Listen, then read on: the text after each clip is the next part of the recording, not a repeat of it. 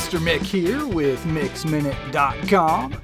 Once upon a time, we had a very friendly cat named Samson. He was fluffy and white with blue eyes and a top speed of about 1 mile an hour, and people loved him. Anytime he moseyed into a room, people would scoop him up and say things like, "What a beautiful cat."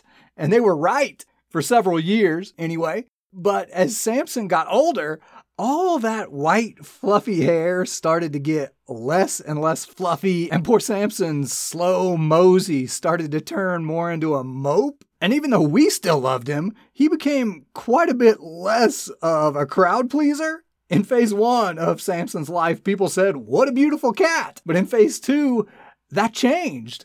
In phase 2, people would see Samson mope into the room and they would say, "What's wrong with your cat?" And then came phase 3. In the last few years of Samson's life, he was kind of a wreck. Most of his fluffy white hair fell out completely, and his mope turned into more of a stagger. And when that poor, bald, scrawny, crooked-tailed cat would stagger into the room, people would look at him, and then they'd look at me, and they'd say, "Is that a cat?" But through it all, from fluffy mosey to bald stagger, that old cat seemed to have stumbled onto a secret of happiness that most people never find. As near as I can tell, in all his life, Samson did not care what people thought about him. He just lived his life. And if ever somebody wanted to pet him while he was doing it, that was great. But people, we, for the most part, are not like Samson. When other people tell us that we are beautiful or smart or important, we feel like we're on top of the world. But when other people tell us that we're ugly or dumb or unimportant, we're crushed. For some of us, our lives revolve around what other people think about us. And for the rest of us, even if our lives don't revolve around it, it still matters more than a little.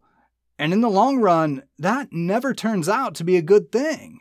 If we aren't careful, instead of being people who can walk boldly into life as the people that God has made us to be, we shrivel up and become the lapdogs of the world. People who spend half our lives chasing approval and the other half avoiding disapproval. But with a little help from a house cat, I've discovered this amazing secret that other people do not get to say who I am. I love to be loved and accepted just like anybody. But I'm learning now something that I wish I would have known in other times of my life when I worked so hard to gain other people's approval.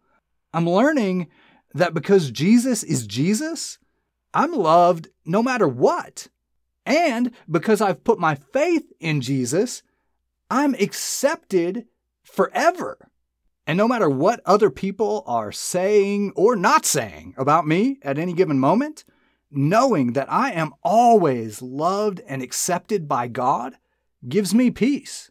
So if you're feeling today like my old cat used to look, I want you to know that you are loved. And Jesus came and died for you so you could be accepted.